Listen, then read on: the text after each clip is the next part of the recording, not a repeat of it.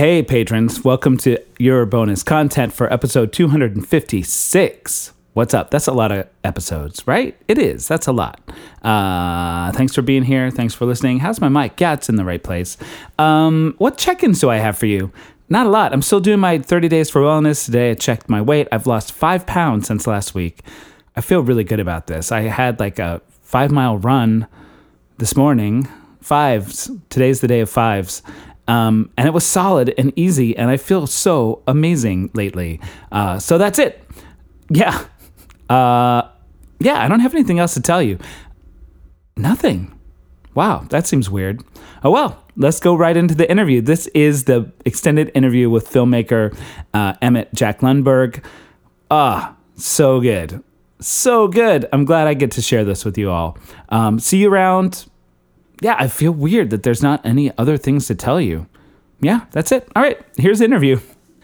Joining me now on our Patreon bonus content is filmmaker Emmett Jack Lundberg. You heard him on episode 256. Hello, Emmett. Welcome back. Hi. Thanks for having me on another interview. I know. It's so funny because we just did the other interview. It's funny to pretend like, hey, we set up a whole nother thing. No, this is the same conversation. But this is the bonus one, so this is all the exciting stuff, right? Yeah, shit is going to get deep on this part. So I want to talk to you about crowdfunding experience because you did Seed and Spark I would love to this. talk about that. Yeah. Yeah. I mean, I think it's something that is often misunderstood and like it's a super valuable thing that's happening in our world, and it's helping people create pieces of art like you're doing with Brothers series. So, I mean, sort of broad, but any standout points you want to talk about with your crowdfunding? Yeah, I cannot say enough good stuff about Seed and Spark. It's specifically crowdfunding for film and TV projects, which also includes web series. And they have a whole course, which I think would be beneficial to anyone doing crowdfunding, whether or not you're going to do Seed and Spark. But they have an online course, which is maybe 10 videos, something like that. I think it's all free. You can go to their website. And it walks you through what works, what you should avoid, kind of the way to set up your video, your page, what you're asking people, how to go about actually reaching out to people, which, I had never gone that deep into the crowdfunding kind of game. Mm-hmm. And I think it's hugely helpful to know these things and to understand what works. They know what works. They have on their website I think 80% success rate, which is higher than any other crowdfunding website. Yeah. And it's because they say you are required to watch these videos before you're allowed to do a campaign. And then they look through your campaign and they offer suggestions to where you can maybe improve. They say, do you have an idea of where this percentage of your funding is coming from? You have to reach this percentage in this many days. And it's just like, so helpful, and I think that was a huge part of being successful this time because we ran an unsuccessful campaign on Kickstarter a couple years back where we tried to raise money for the entire season. And I think a lot of things that we were able to change for this one worked. I think it was also, it's harder for people to see a bigger number that was like 40,000 versus this one was like 9,000. But I do think if you have a film or TV project, definitely look into Seed and Spark. And if not, just watch their videos and it's going to be helpful if you're doing something else. Yeah, I'm going to go watch those videos like ASAP. Yeah. I sort of like the way that they don't, do they just let anyone put something up there or do they all have to be approved? No, they're all approved. It's not like it's a crazy rigorous approval process, but they want to make sure you know what you're doing and that you have watched these videos. And so they want to know that you're going to be successful, basically. Yeah. That's one of the things about Patreon, which is where I've been like focused the most. Yeah. That it seems like you don't have to do anything. You can just set one up, which I think is great. But it also like now so many people are posting Patreon things and not like following through. And it makes me feel like, I don't know, like it sort of weakens the whole thing. You know what I mean? Where something like Seed and Spark, people are like, okay, this is legit. All the projects I've seen here have been solid. I think it's smart for them to do that. It is, and I think they really are kind of they're trying to create, and they say this, I think, in the videos, they're trying to create a platform for you as an artist, not for the specific project. Yes, the funding will be project specific, but they want to help you build your audience as a creative person, as an artist, so that because crowdfunding is, as an independent artist, I feel like is probably the biggest way to continue to make work right now. Yeah. And I appreciate that they want to like build this audience for you that likes you as an artist, that's going to support you through maybe multiple projects. Yeah. Yeah, I think it's cool, and that they one of the things I like about Patreon that sounds similar is they have an investment in us as artists to be successful, and they know that, and they really work hard to keep us educated about how to keep our crowdfunding going. So it's nice to feel supported in that way.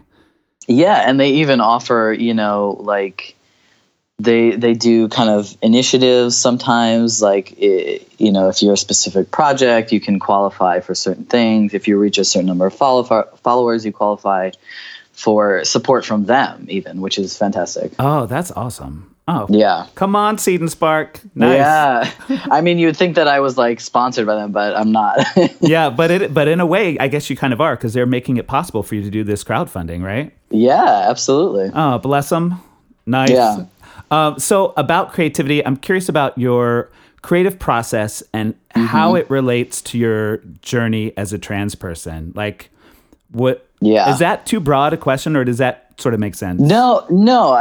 I can definitely talk about that, because I feel like, so I started medically transitioning like 5.5 years ago, which is kind of crazy to me. But I do feel like there's a parallel between my transition and my creative work. I was creative before, I wrote before, I went to film school, I did all those things, but there was kind of always something a little bit off or missing for me. And when I started my transition, something else clicked. And I think it's that authenticity, the way that great art is able to connect with people is by being authentic and reaching people at the very core of what their truth is. So I think for me personally, being able to explore my own truth, be physically who I am, be able to present that to the world, had a huge impact on my work. And it continues to. I'm still learning and I'm still growing, and I'm still going to therapy, and I kind of had this revelation in my last session that this new script that I'm writing, which is for a feature film, the main character, I had kind of put this distance between myself and the main character.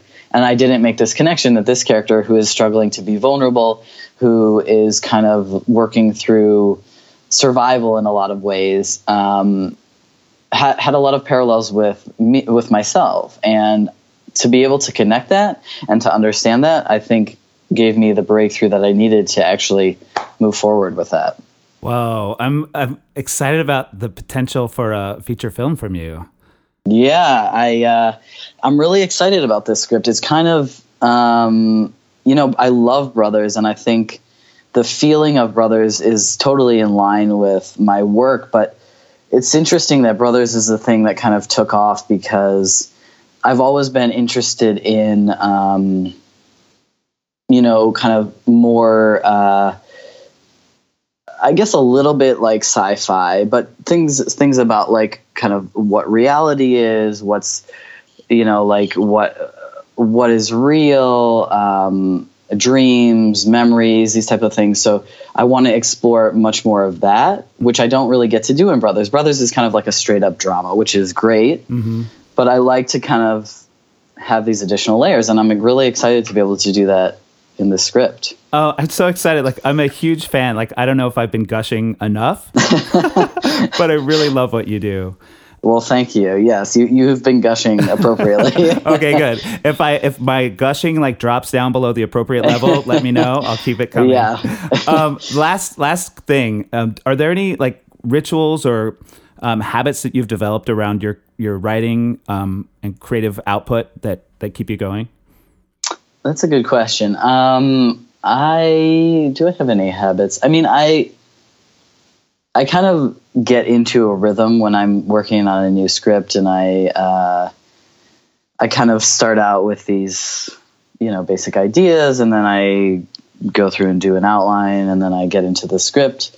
But I think I've even recently been exploring more structured ways of thinking about my ideas, because for whatever reason, it's been those kind of things have been hard for me, and it's been hard for me to follow a structure. Like I almost want to like go against it. Like I almost have this kind of like feeling of like not wanting to conform, which is an interesting thing to think about.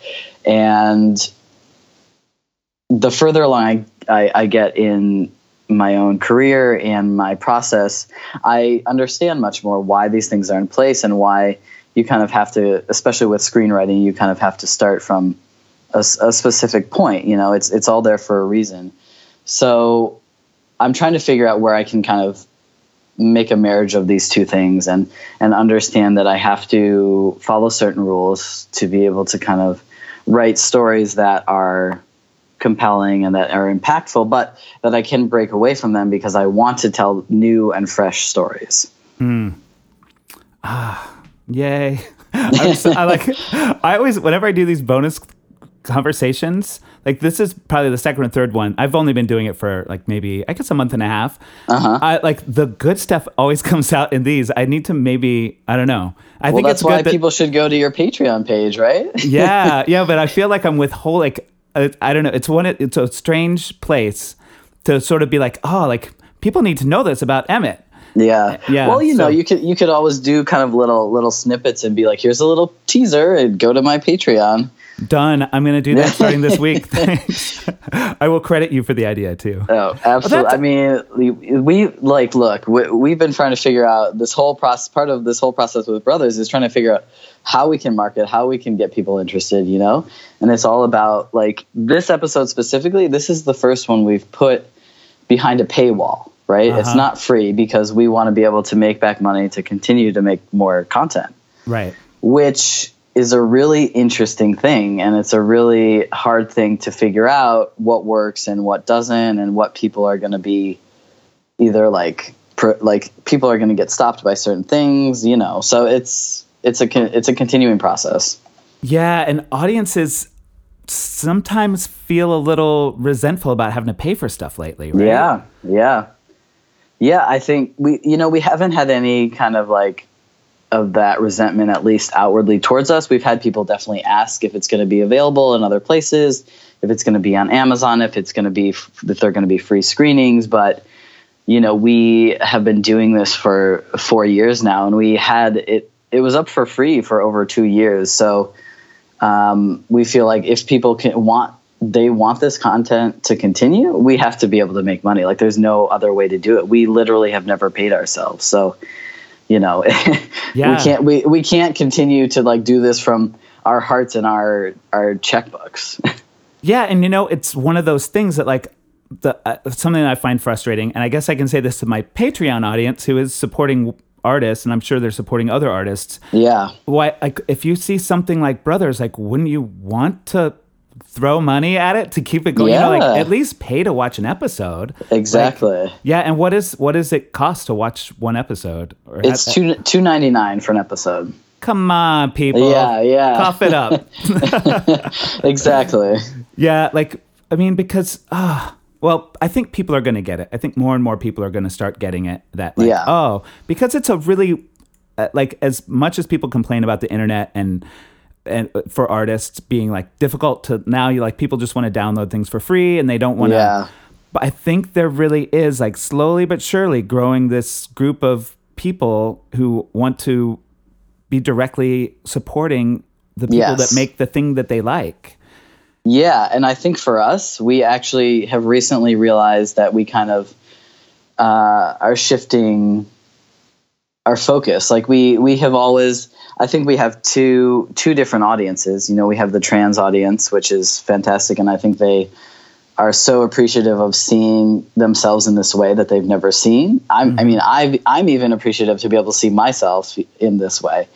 And then there's the non-trans audience, and I think that there's something like that is the audience that we maybe almost underestimated a little bit, which is the audience who are our allies, who are people who can see these things and maybe have this realization of, I've never seen anything like this. I didn't think about this. I didn't know these things.